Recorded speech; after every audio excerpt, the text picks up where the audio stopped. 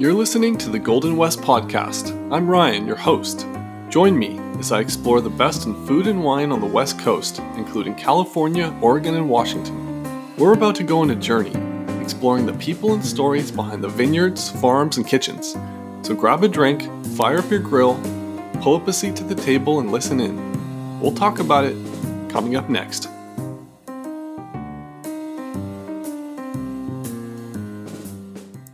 Today's show is brought to you by Cova Coffee. Cova is a specialty roaster out of Portland, Oregon, and they're known for single origin coffees, and they're committed to long-term, sustainable partnerships with coffee producers. Now, if you're like me, I love coffee. I always start my day off with a cup or two. I make it by hand with a pour-over, but it doesn't matter how you make yours. You can use a pour-over, maybe use a Chemex, maybe you just use a basic Mr. Coffee machine. It doesn't matter, but what does matter is the beans. You don't want those burnt, over-roasted corporate coffee beans that you find in the grocery store, and I don't even bother with that store brand stuff. So here's what you do. I'm going to make it really easy for you. Just go to covacoffee.com, that's C-O-A-V-A, coffee.com, and use our promo code, Golden West. You'll get $5 off your first purchase. Do it now while you're thinking about it, and your coffee will show up at your doorstep as soon as you know it. Today on the show, we have Christy Tacey. She's the owner and winemaker at Tessier Winery. Enjoy our conversation. Christy, welcome to the podcast. Hey, hi, thank you. Well, it's great having you here. So I think the first thing to do before we get into all the wines and the brand and everything is let's just start with your background and, before wine, what was life like and how did you come to wine? Yeah, that's a good starting point. I grew up in Michigan, and it wasn't part of my culture really, like wine with dinner or anything, unfortunately. But it was more of a beer kind of family, I guess. But then I went to school at the University of Michigan, and I got my degree in microbiology. And I started off my career then as a research scientist at the University of Michigan. And I was in the gastroenterology department, and we were studying protein pathways and gene expression. So I was working in a lab under a hood a lot of time doing cell line work and, with like bench chemistry, so using, the shakers and centrifuges and all the cool lab stuff. That was my beginning. Yeah, and we can get into your brand and kind of how the wine label actually shows a microscope a little bit, which I think is so cool. But first, you worked on the Human Genome Project, which I saw in your bio. Mm-hmm. Talk a little about that. I remember hearing about it many years ago, but what exactly you were doing and how you got involved. Yeah, so I got the job with Lawrence Berkeley National Laboratory, and they started the Joint Genome Institute, which was out in Walnut Creek. And it was a high throughput sequencing facility as we were scrambling to sequence the human genome before this other private guy, Craig Venter, was doing it. So we were working on, it kind of broke up. The Joint Genome Institute was one of 12 sequencing facilities. And our focus was on chromosome 5, 6, and 19. And it was a really neat experience, historical, and I stayed there for I think 3 or 4 years. When George Bush came into power, the focus shifted. We were doing more educational stuff and kind of filling in the evolutionary phylogeny, and I thought that was cool. But then it was we needed to look at more sequencing war pathogens or biological organisms that could be used in warfare. And it really freaked me out. So I ended up moving to the private sector. And then I worked at Celera Diagnostics. And I was in the central nervous system department where we were working on Alzheimer's and Parkinson's disease. And I was the work that we were working on got published in a bunch of different magazines and science journal. So it was really cool. I was really proud of the work that I accomplished. Wow, that's really interesting. And then making the transition over to wine, I guess the good place to start is, were you a wine drinker during that time while you weren't working professionally in wine? And what was your first experience that kind of made you decide, wow, I really want to make this a career? Yeah, I mean, it was a slow percolation, I guess. My cousin lived out here, and when I first moved out, when I was like 21, 22, he took me wine tasting in Sonoma, and it just kind of all clicked into me because I was really into the natural sciences when I was studying at University of Michigan, and that's kind of like what led me to study science, just being out in nature. So like geology, botany, um, the climate, and all those pieces together. So when I looked at Sonoma, I was like, those vines here on this estate are making this wine that we're drinking now. Like, it just kind of blew my mind. And but it was also like makes you happy and like a very social thing, and that I really liked that as well. So from when he introduced it to me, I didn't have a lot of cash flow in the beginning, but then I really got into Pinot Noir. That was like my favorite grape.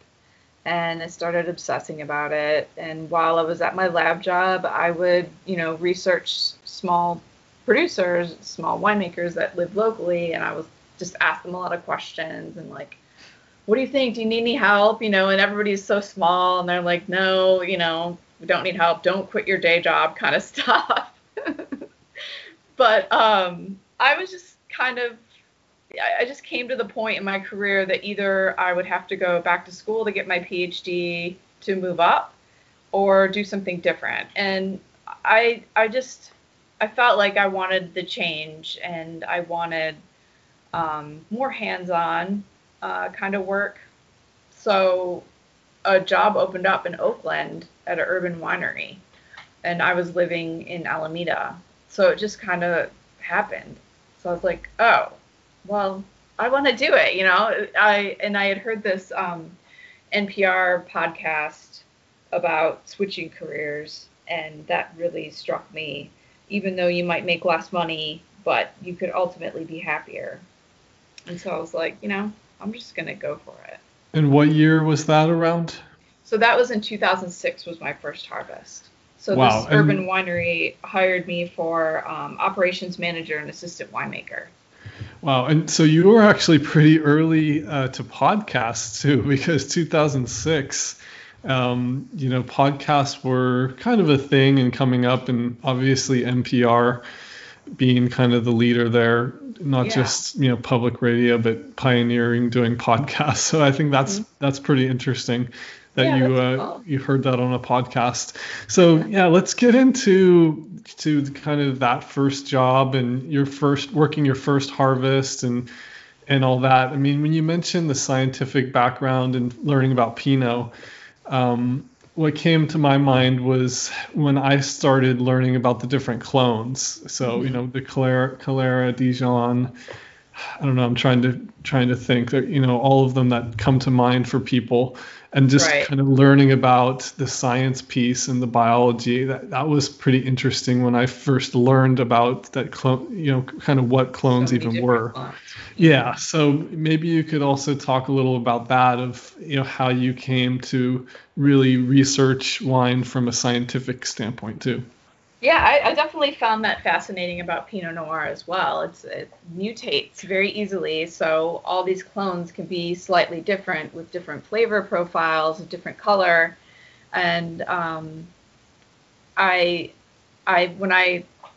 so let me start with when I started with Lost Canyon Winery. I really loved working with them, and they did about 3 different vineyard designated, and so we would keep all the clones separately because they would come in at different days. So that was where I learned more about, these different flavors of each of the different clones. And then it's really neat blending them to see like how they all contribute. But Lost Canyon, they were run by like they had a school, they had a special needs school that they were running, and that was their day job. But although they sold the school off, and now they just had a foundation. So I was running the winery during the day while they were doing their day job. But these guys, we did all the work like side by side. So, they just kind of taught me and we did it all together. And they were just so reassuring and positive, which I hadn't really experienced in my science career. Science is kind of like without emotion and just very direct and matter of fact. And, the data speaks for itself, and also kind of critical, like always looking like, what did you do wrong kind of thing. So that was really nice too. And I think that really, I don't know, nourished me to keep wanting to do this career and ask questions and learn, because they were just like really great teachers. Yeah, that sounds like a really positive experience. And then leading to actually pursuing a degree or further continuing education at UC Davis. Talk about that path and kind of how that came about. So I wanted to know more, and I felt like, I should at least, I already have a bachelor's degree in microbiology, so I should at least get a certificate in winemaking. And I didn't want to move up to Davis or anything, so they had this like distant learning program that I ended up doing over 5 years, I think. It was kind of expensive, and I didn't have that much time, working a full-time job and then working on this program. But it did give me the flexibility to do it, and it was helpful and pretty cool. But it was, just kind of a more clinical side of winemaking. But it's good to know all of that stuff. And then I also did the certified specialist of wine through the SF Wine School too. So I thought that was important as well. And then I started a couple different wine study groups, because I was just obsessed, and like there's so many wines out there and so many styles and like how they're made and where they're from, and there's just so many like tangents. So I had 2 groups going at once, and like one was more collaborative with people that are buyers and restaurants, and not that many winemaking people. And then I had another one that was more production winemaking people, because I feel like you think about them in different ways, but it was interesting to be in both groups to hear what both sides of the story had to say about the wines too. But that just kind of, the certified specialist of wine just got me like super excited, and then just thinking and comparing different varietals, different winemakers, different places, It was just really cool. That's really interesting as far as the 2 groups, one kind of being professionals and then the other being, wine drinkers, to be able to see the differences. And it's always interesting how people approach wine, whether it's like you from kind of more of a scientific background, or someone who's maybe a chef who's right, used to working with food and looking at pairings. There's people come to wine through so many different avenues. So right, and then buyers too that taste so many different wines all the time, where being a winemaker, I'm mainly just tasting my wines all the time, trying to understand them. So it's like I want to taste more to not get stuck in a box. Yeah, and so going back here to your first job, coming from the scientific background, did you feel that it was easy for you to get up to speed on some of the things happening in the cellar, as far as the inoculations and kind of the fermentation and a lot of those processes? Or where did you feel like you were already kind of up to speed, and where did you need to fill in the gaps? I mean, I was pretty up to speed just being a microbiologist. I just thought it was all super cool. Like, a fermentation is an exothermic reaction. It gives off heat naturally and carbon dioxide. I mean, it's so cool. I did take the class, and I set up a lab for the winery in their space. So that was kind of cool. So I learned, how to do all the analytical tests. It was a whole different way of thinking about gallons and liters. I mean, I still only think in liters, but you have to convert them all the time. And then just knowing like 1 ton of fruit equals roughly 2 barrels, and 2 barrels is 50 cases, and each barrel is 228 liters when you're dealing with Burgundy. It's just like, getting all of that structure in your brain. And then also when you do racking, so then you take all the wine out of the barrels, you need to make sure you have a big enough tank. Like, and also doing all of the cleaning stuff, and it's just so physical. Like, I wasn't used to that, but I love getting saturated in whatever I'm into, so I was all about it. But you feel like a janitor, cleaning the tanks and steaming the barrels and washing the barrels, and just lots of water all the time.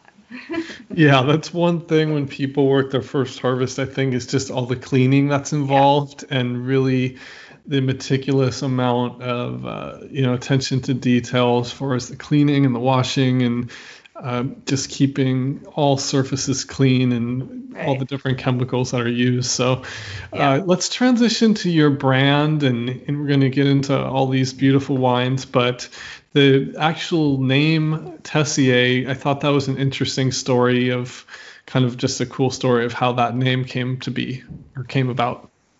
Yeah, it's the original French version of my last name. So my family originates back from in the Loire Valley, and then Tessiers moved to Quebec, and then they eventually came into Michigan when I think it got phonetically spelled Tacey rather than Tessier, Tacey. I guess like that's. That is really interesting. And Loire Valley, for people who don't know, Cab Franc, what are some of the other varietals that they're known for? Yeah, they do a lot of varietals: Cab Franc, Chenin Blanc, Chardonnay, Pinot Noir, Gamay, Sauvignon Blanc. I feel like I'm missing some, but yeah, quite a few. It's a pretty big region. Yeah, here in Los Angeles, there's a couple of Thai food restaurants that serve wine, and they often recommend pairing with Loire Valley type wines. Chenin Blanc, as you mentioned, even all those chillable reds can go really well with that type of food. Yes, so sure. I thought that was a interesting anecdote. So let's talk about the actual branding of your wine. So I thought that was so cool how you were able to kind of have the microscope on there, and I'll let you get into that. Yeah, I mean, when I was thinking about this concept of my label, I wanted it to be science is art, and being behind the scenes as a scientist, I saw so many cool images, microscopic images, or scans of different gels or whatever. It just like it always looked so cool that I was thinking like this could be an art piece. You don't even need to know what it is, but it's still cool if you do know. So like on my new label, my first 10 years I had a round label, and it was as if you're looking through a microscope, and it had yeast cells on there, very like analytical. So after 10 years, I met with a graphic designer, kind of talked about this concept again, science is art, and I looked through the science photo library images, and I just really like the image that's on the label. It's a sage leaf secreting oil, and so I bought the image to use for a couple years and had my graphic designer make it as a one-piece label with more information on the side too, a pick date, pH, how many barrels were made. So just to have more information about the wine. Yeah, and I think that's really cool too, because we can talk a little about differentiating your brand and what you do, but with wine, there's just not a lot of information for the consumer. So, right. Granted, some people they don't care that much. They just they just want to pop open a bottle and drink a great wine, maybe with dinner or just on its own. But then I feel like there's these levels where some people will look at alcohol content, which sometimes always isn't a great indicator. but sometimes Right. can at least maybe lead you down the path of what type of style you like. And then even going further, like you said, showing pick date and showing pH and showing some of these other things, I think is a cool differentiator. And Hmm. then also talk a little about the music playlists and the inserts and some of the cool kind of branding things that go along with the wine. Right. So I do music pairings for each of the wines, and that's just I want to give people an experience, not to just have the wine, but then kind of give the personality that I think the wine is exhibiting. And when I was in college, I went to go see music, live music, as much as possible. So I would go to Detroit all the time, and also like Ann Arbor had a great scene too. And all the house parties I went to, there were always bands playing in the basement, and that was definitely my focus. I didn't hang out with science friends. I hung out with a whole bunch of art friends. So I love like thinking about when the Velvet Underground was like kind of coming together with Andy Warhol. It's just kind of like two art forms merging together. So I just want to give people more of an experience with the wine, and I listen to tons of music all the time. So that's just kind of like how it happened, I guess. Yeah, I think that's a really cool kind of differentiator and Thanks. that extra little flair. Sometimes, I know brands and companies are looking nowadays to give some type of differentiation. There's canned wines that are coming out. There's, even whether it's, I'm trying to think. I mean, there's a bunch of different examples that you can kind of look at, but I think that's a really cool touch to be able to kind of immerse yourself in the playlist and enjoy it with wine because wine can be, as you mentioned, it's something where you can enjoy it with food, you enjoy it with friends, or just enjoy it on your own. But it's very sensory. Sometimes you're experiencing other things that go along with the wine. How would you describe that? Maybe that's a weird way of saying it. What do you mean? How it Like is? as far as yeah, like as far as being able to have the wine exhibit a certain personality, maybe. Oh, yeah. I don't know. I guess I'm personifying the wines, right? Like, Hmm. which is really fun to me. I I don't know. I drink the wine and I'm always listening to music, and I'm like, this wine kind of feels like the song, maybe it's like a really velvety wine, or like the Santa Cruz Mountain Pinot Noir, the 2018. I just paired it with the Mac Miller song with Ariana Grande, my favorite part. So like I feel like this Santa Cruz Pinot is just always kind of shy, but has a lot of layers, and like it always gets a lot of awards. So like she's not even aware of like how great she is. She's just kind of like being herself, and I don't know. It's just a weird thing that I do, but I think like people enjoy it, and it's just kind of fun. Just having more fun with wine. Yeah, that's a great way of saying it. I think that's kind of what I was trying to convey on the tip of my tongue is like just making wine more fun and kind of having fun with the brand too, because wine is historically been so serious, Yeah. and you have kind of these point scores that we've had in the past, and I guess they still are around.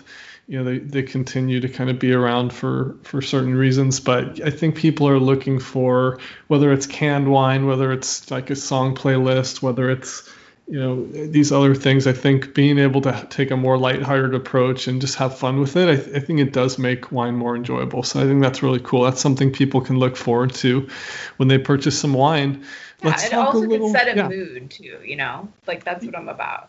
Yeah, Setting. exactly. That makes a lot of sense. Uh-huh. Well, let's talk a little about kind of your style as far as both in the cellar and then even before the cellar in the vineyard management and things like that. Sometimes you hear things like sustainable or organically farmed or dry farmed. So there's a lot of different kind of words where some people sometimes it can get confusing there. So first, let's start kind of in the vineyard and kind of what your process and philosophy is there. So I always am working with sustainable at the bare minimum, sustainable growers, and that just means to me, how you treat the land, how you treat your people, and that you care.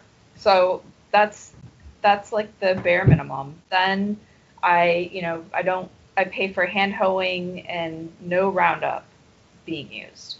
Um, and then some of my other vineyards, they all are kind of like tending towards organic, but they don't have the certificate to be organic. It just requires more paperwork and money. But Villa Green Farm actually is certified organic fruit, which is great, and they're also biodynamically farmed, which is kind of like the best to me. It's just really like paying attention to the cycles of the moon and using all what's within your system of the vineyard to take care of itself. It's a whole like Gaia system. Um, but I work with a lot of my growers like year after year. In El Dorado, Ron Mansfield and his son Chuck. I've been working with them since 2011, getting Grenache, and now I get so many different grapes from them. But they're just quality people and quality fruit, and I love working with them. I feel like they're extension of my family. It's just like this great wine community that I have. Like another one is the Riesling in Arroyo Seco, Zabala Vineyard, another family-owned place. Beautiful Riesling vineyard, lots of boulders and rocks in there. And then Santa Cruz Mountains, Severia Vineyard. This is a private vineyard owned by Frank Severia, but farmed by Prudy Fox. She's a vineyard manager that's known as the Queen of Pinot Noir. She always like gives me the rundown on all the different clones and like what I want, drive me around the property. And, that just every vineyard has a story and a feeling and the soils are different, the weather's different. And I really want to capture that making wine. And that's with me doing less. So it's just really about the fruit. And I pick on the earlier side so I can use native yeasts. It will easily get through the fermentation. So I don't add any commercial yeast. And that's really helps give the true sense of terroir. I always do a little bit of whole cluster pretty much across the board. And that I feel like is another way to, get more of the place in there. And it does a whole bunch of other things too, but like that's another reason that I like to do it. And then I use mainly neutral French oak and stainless steel. Once in a while, I'll put a new French oak barrel on there, but always French oak. And no fining. So the wines I've applied for the vegan sticker, as I'm not going to do any fining of the wines, which you can add milk and egg whites and isinglass, which is derived from fish bladders, to kind of clarify the wine to make it clear. And that's just kind of a protein plus a negative interaction that it just settles, and then you rack the wine off and the wine is then clear. I don't do any of that, and I love that the natural wine movement embraces this, because I always love drinking wines from the tank and just like as pure as possible. Once you start trying to make this super polished product, I feel like you're losing things. You're losing the energy of the wine. So, and then as far as filtering, for the most part, rule of thumb, I don't do any filtering. They're unfined and unfiltered. But also being a minimal interventionist, I am a microbiologist, so I do always check what's growing in the wine and look at the lab numbers and kind of make the best decision I can for the wine. So I'm not just going to be stuck in the dogma of I'm a natural winemaker. I'm not going to do it no matter what. Like, I want to honor the fruit and make the best wine possible. So that's how I am, minimal interventionist, which is under the blanket of natural wine. Does that make sense? Yeah, that makes a lot of sense, and you covered a lot of great stuff there. So a couple things there. Going to the picking decision, you mentioned you pick a little bit on the earlier side so you can add rely on the native yeast. Talk a little about that and kind of how you approach the picking decision and the kind of the issues leading up to it. Oftentimes when I talk to winemakers, they say it is the most important decision they make. Yeah, it really is. So, first you're going to taste the fruit and see what you think. And it's nice working with the wine, the same vineyards year after year. So I have all these notes and can think about, like, when did I really nail it? Like, what were the bricks? What were the pH? What date did we pick, kind of thing. So picking it earlier, so the sugar is a little bit less, then the alcohol won't be as high. And using native yeasts, they're just a little bit more sensitive, and they will kind of give you more problems if the alcohol is higher, the sugar's higher. It just kills them off quicker, and it's harder for them to complete the fermentation. Also, when you pick earlier, you have more acidity and I think more flavor profile. Rather than picking later, you have just more ripe notes. Where I like this kind of like just before ripe, there's just such an array of complexity. So that's kind of what I'm thinking about. And then like you look at the weather, is it going to rain? What's the forecast the next couple days? And then logistics. Can I get a truck? Can they get pickers for that day? There's just a lot of logistics that go into it. So I always try to stay flexible, but we usually can get it done within, a 2 to 3 day window. Yeah, people may not realize all the logistics and things that are going into the winemaking process, right, kind of leading up to and as it happens and right after that picking decision. So the fruit oftentimes might get picked overnight and then it shows up, and then that's when, everyone kind of, snaps into gear. Talk a little about the custom crush facility and just kind of your process of being a boutique winery, and making these low production, really high quality wines. Yeah, so I'm at the custom crush facility is Healdsburg Custom Crush, and it's owned and run by a woman, Stephanie, who's awesome, and that's pretty rare. And so it's nice to have people on the ground there because I am only one person. And in the beginning, I did do everything myself and would have to lure my friends into helping me all the time, which, they get tired of you and then they get flaky and rightly so, right? They're volunteering and it's hard work. So this was the only way to scale up was being at a custom crush facility. So I pay to use their equipment and pay to use their labor. And the people that are there are trained to work in the cellar and trained to know about wine and how to clean everything and get it set up. So it's great when I'm out, getting the fruit from, say, Anderson Valley, and I'm driving the truck back, and they know that I'm coming because we're in touch, and they have the equipment set up. And then we can unload the fruit.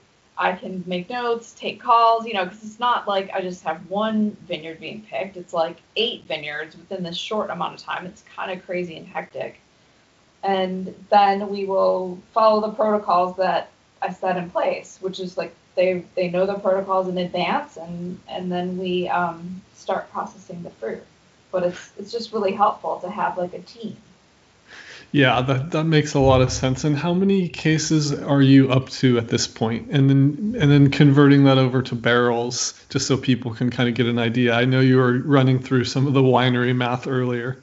Yeah, I don't know it off the top of my head, but let's calculate. So I'm at 1,400 cases now. Oh, okay. We don't have to calculate on the fly, but that's 56 barrels.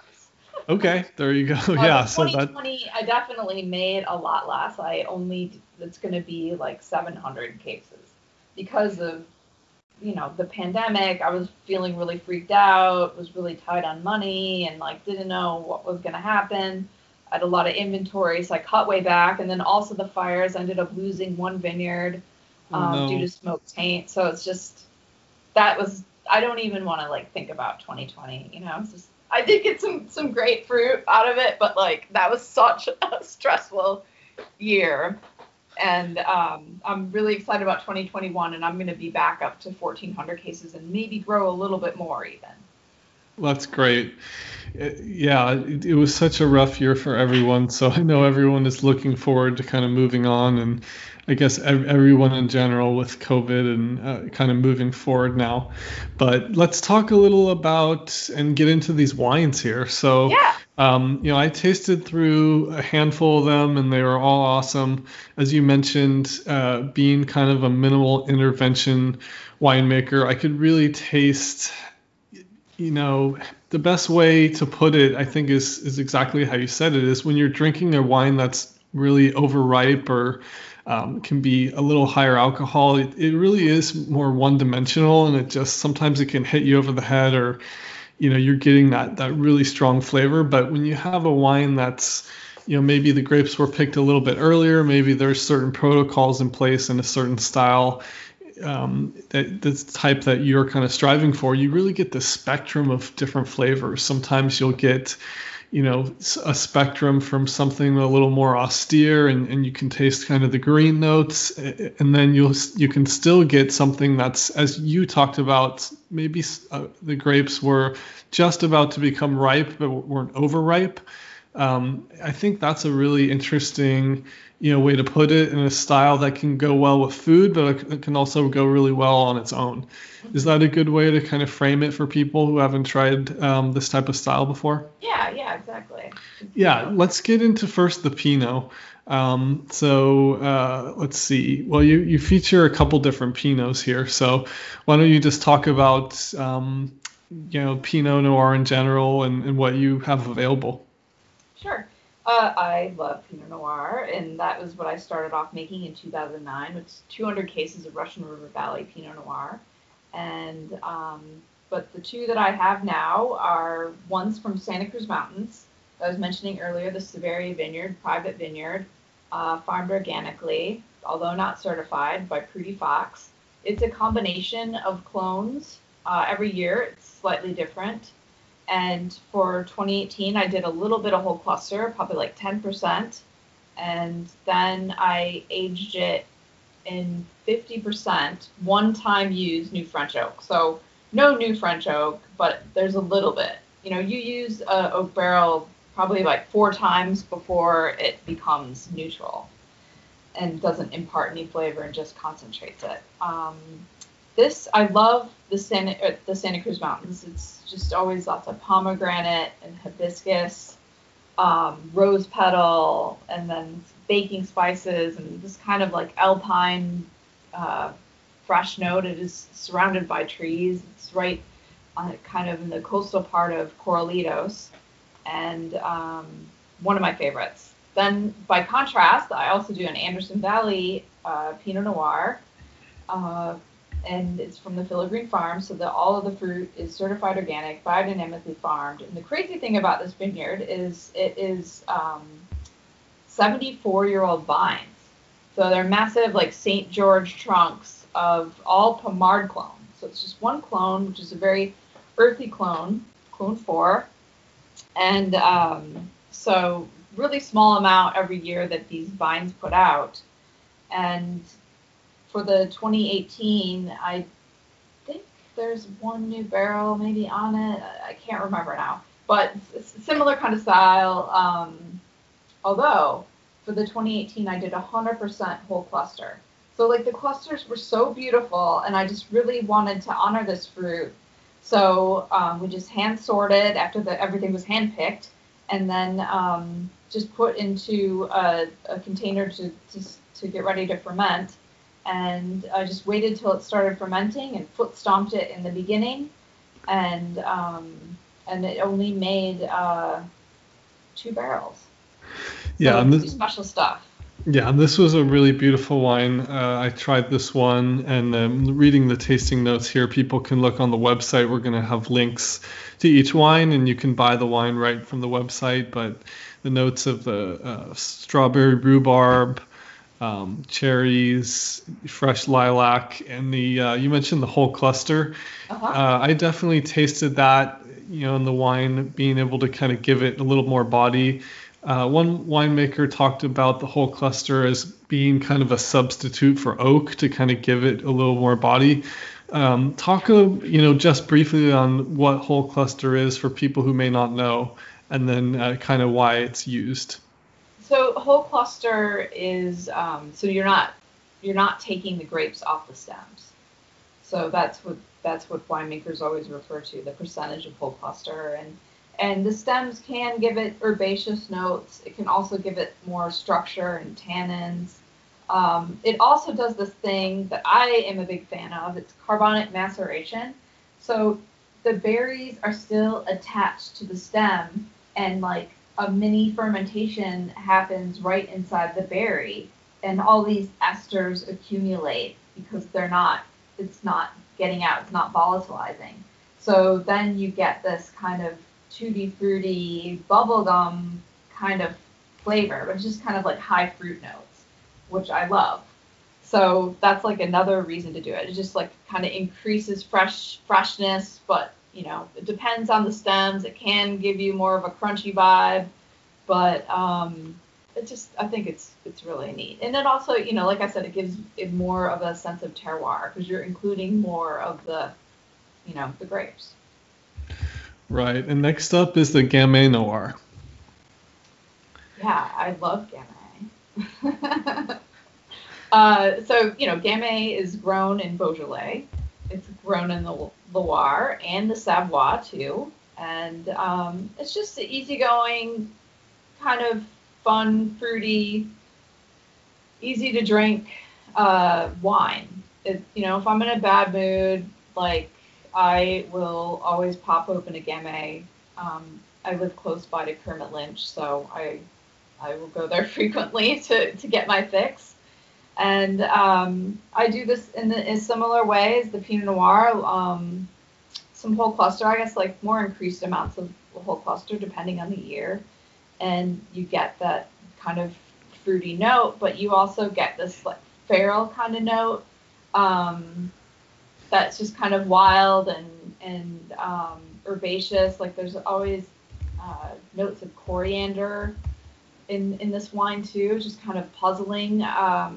But super food friendly, easygoing, easy to drink. The tannins are pretty soft. The acidity is like mid range, and yeah, I love Gamay. Yeah, and so Gamay, when I first saw this, I thought Gamay Noir. I haven't heard of that, so I had to look it up, and I didn't realize that that was the actual, name similar to Pinot Noir. Um,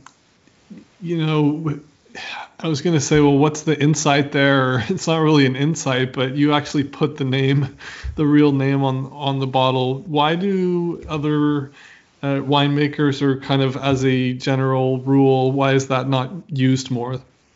I mean, you can do either or, like the government will accept both.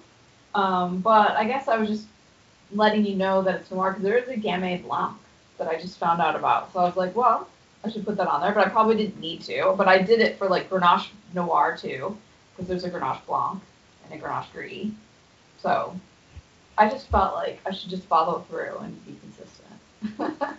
Well, I think that's a nice touch to be consistent throughout your brand, and actually you're teaching people something. I think they definitely taught me. Yeah.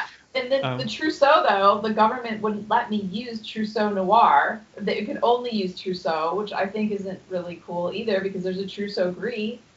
So I would want to know that it's noir, but, the government rejected my label, the TTB, the colas. So I had to fix it. So that one does just say Trousseau. Interesting. For the wine, that is interesting. When you get into some of the legal issues, and wine obviously is so regulated. One time I was in a wine shop looking at a bottle of Philip Togny's wine, Togny. I don't want to botch his name, but I was looking for the alcohol content because that's something I sometimes do just to kind of feel out a wine. It's like we talked about earlier. It's not always the best way to do it. Yeah, but at least in some ballpark. And I couldn't find the ABV, and I was just looking everywhere, and I realized it wasn't there. And I did a quick Google search, and he's actually grandfathered in where he doesn't have to put the alcohol content on his wine. I'm not sure if there are any other winemakers that have Wow. that, but Is yeah. it So import? interesting fact. No, it's he makes wine up in Napa.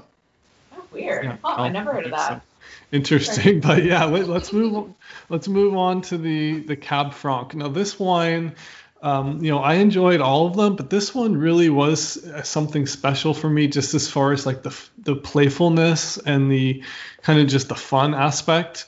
It just had so much fruit, and it had these kind of funky notes on the nose, and it was just a really enjoyable wine. I enjoyed it with food, and then I saved it and kind of drunk it over the next few days, kind of as an after dinner wine too. So it worked, Nice. but like both ways. So let's get into this one. Yeah, I do that the same way too. Like I'll have a glass of food and then I'll like save the other half of the bottle for the next day because it totally changes the next day and then you want to experience on its own. So I feel like your research is good. The Cab Franc comes from Russian River Valley from the Alegria Vineyard, and this I was just picking on the earlier side. I was kind of going for homage to Loire Valley, so having some herbaceous notes, but then with all the California sunshine, we also get the right kind of fruity notes as well. And it's just I think it's a nice balance. It reminds me of Cab Franc in France, so that makes me happy. Like I'm always kind of looking to France for the answers when I travel there. I always get inspired, and I'm like, oh, I want to make a wine like that, but with like my California grapes and situation. So that's my goal. Yeah, and let's move on. As you mentioned, Russian River. I mean, that wine does have a lot of fruit on it, and I could really taste, the cranberries and the strawberries and kind of all the red fruit. So that's definitely one not to be missed for someone who definitely wants kind of even a little bit more fruit. Even as you mentioned, though you picked kind of on the earlier side. Now the Right. Femme Fatale Rosé. This wine, we talked about your labels, but there's just something about rosé. I know it's gotten popular in recent years, but you have it in the clear bottle, and you have kind of the pink, and the label here is just really cool and colorful. So talk a little about that, and then yeah, and then let's get into the wine here. Yeah, it's named after the Velvet Underground song. So that was kind of my first music tribute. And every year it's different. For 2019, it's mainly Grenache from El Dorado with a little bit of Pinot Noir from the Santa Cruz Mountains. But it's always done in a really light style with good acidity. Then the 2020 is the first time that I've ever done it like this, and like it was 2020, and why not? Like the femme fatale is just kind of always going to be changing, I think. But this one is all from Villa Green Farm. From they have this younger block of Pinot Noir, probably like 10 years old, not the crazy old line stuff. But this was like picked intentionally for the rosé, and um, yeah, I think they're both very different, but similarly minded. Yeah, and this is a beautiful wine, especially now that we're kind of entering springtime and summer is coming up. Definitely one that you're going to want to grab. Let's get into some of the other offerings. You make a Grenache, a Merveille, Pinot Gris, skin contact Chardonnay, which is interesting. Let's start with that one. Yeah, so that's a new release, and I this was an inspiration from my last trip to France in 2019, and I was tasting with a small producer in Beaujolais, and he did some skin contact Chardonnay. One of them was 5 days, the other one was 30 days. I really liked both of them, and I was like, I want to do that when I get back. And my grower from El Dorado had phoned me up, and he was like, "Hey, I have some Chardonnay. Would you be interested in working with that?" And I'm like, "Funny enough, I totally would. That's like you read my mind."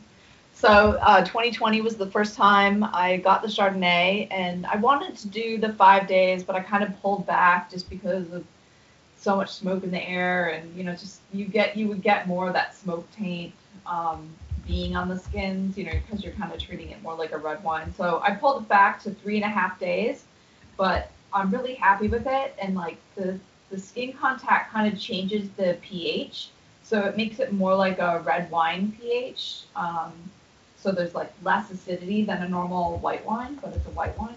If that makes sense at all, but it's really cool. It's kind of like a lot of pear and chamomile and I don't know, like star fruit. I'm really excited about it. I also came out with a trousseau from San Benito, and that one I did 50% whole cluster, and I only made 2 barrels of it, but it's just really kind of strawberry and a little bit herbaceousness, like really fresh as well. And I also do Riesling. So I have the 2018 Riesling. That's really great. It's not sweet. It's super good with any food that you want to pair it with, from like spicy food to like a cheese plate to like Indian food. It's just very versatile. And then the Soul Love just came live the beginning of March, and this is a blend. And we have a fresh new label for this one. It's a homage to David Bowie, and the label kind of is 70s theme, just representing that. And it's mainly Riesling, Trousseau, and Mourvedre, and it's a chillable red, and it's in the family of Blue Glue, which meaning, it's just uncomplicated, and you drink it down and just enjoy. Yeah, and you mentioned Riesling. I mean, that's a wine, as you mentioned, that can be paired with so many different types of food, and especially whether it's Thai food or Chinese or Indian, that's always a great go-to. And finding one that isn't overly sweet can sometimes be a challenge. So that's definitely one not to be missed as well. So yeah, all of these sound really great. We're going to link in the show notes here where people can just go to your website and buy either individual wines, pick out different ones that they like. And you also have your club that's an option for people called the Research Club. What is that, and how can people get involved? You can just sign up on the website, and it's 3 shipments a year, 4 bottles each time. You get a t-shirt, a super cool t-shirt. The new designs are out, really fresh. A pin with a microscope on it. It's really cute. And just you get since I make such small quantities, you're going to get every one of the wines that I make, and also like first crack at a lot of the small production new releases too. So it's a good way to stay in touch, and you get a discount as well. Very cool. And people can go to the website and look at all the music pairings, which is really neat too. And you have a little Spotify kind of widget there on the website and play the songs, which is really neat. Lastly, and I do a card, like a wine card for each of the wines that come in the club too. So it has like a cool picture, and then on the back it has tasting notes, and it has the song pairing on it too. So right, another little kind of cool touch that people can look forward to. Yeah. And lastly, just a fun question we like to do with guests at the end. When you're not drinking wine, what do you reach for, and what have you been drinking lately? Yeah, that's a good question. It's something to think about. You want to know what your winemaker drinks. If they're drinking soda all the time, you're like, oh, your wines like make sense. But my usual go-tos are kombucha. I really like the guava, strawberry, cranberry flavors, and then sparkling water, Waterloo, and La Croix. And then I drink a lot of tea. So the ashwagandha tea is really great. It's like an Indian herb that kind of keeps you calm and deals with your anxiety. Any yogi tea, I love as well. Very nice. And are you doing hot tea or iced, or a mix of both? I usually do hot tea, and then I do coffee in the morning for sure. Like, there's no way around it. Exactly. Well, Christy, this has been really fun. As I mentioned, we're going to link this stuff in the show notes. Hopefully people can check out some wine. And as we talked about, it's really fun when you pair it with the music, and maybe even join the club and check out those cool little leaflets, little hand notes that you have. And, sit back, relax, and maybe revisit the podcast with a glass. Yeah, that sounds great. Thanks, Ryan.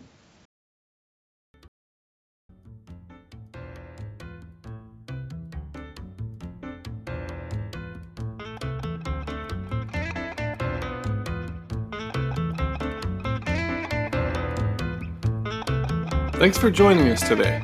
If you like the show, we encourage you to tell a friend. You can support the show by subscribing to our email newsletter for just $5 a month. Find it on our website at goldenwestpodcast.com. In it, you'll find unique bottles from both popular and undiscovered winemaking talent, among other things. If you have feedback, find us on Twitter at goldenwestpod, or you can email us at goldenwestpodcast@gmail.com. As a reminder, all opinions expressed by guests are solely their own and may or may not reflect the views of their employer or any other affiliated entity. This podcast is for informational purposes only and should not be used as a basis for investment decisions or any other advice. Please eat and drink responsibly, and thanks for listening.